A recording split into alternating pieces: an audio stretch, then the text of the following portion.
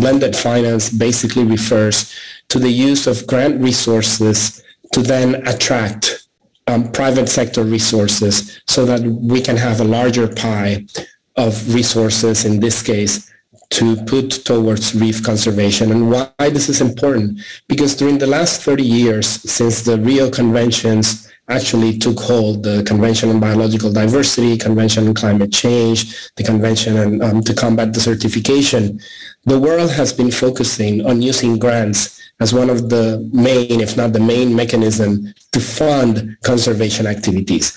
And we already know that grant funding is not enough, that we do need the private sector to come and also be a force for nature. This is not something that, again, we can do with grants only. We really need the private sector to come into the picture with a lot of force, because the businesses that they have also depend on these ecosystems.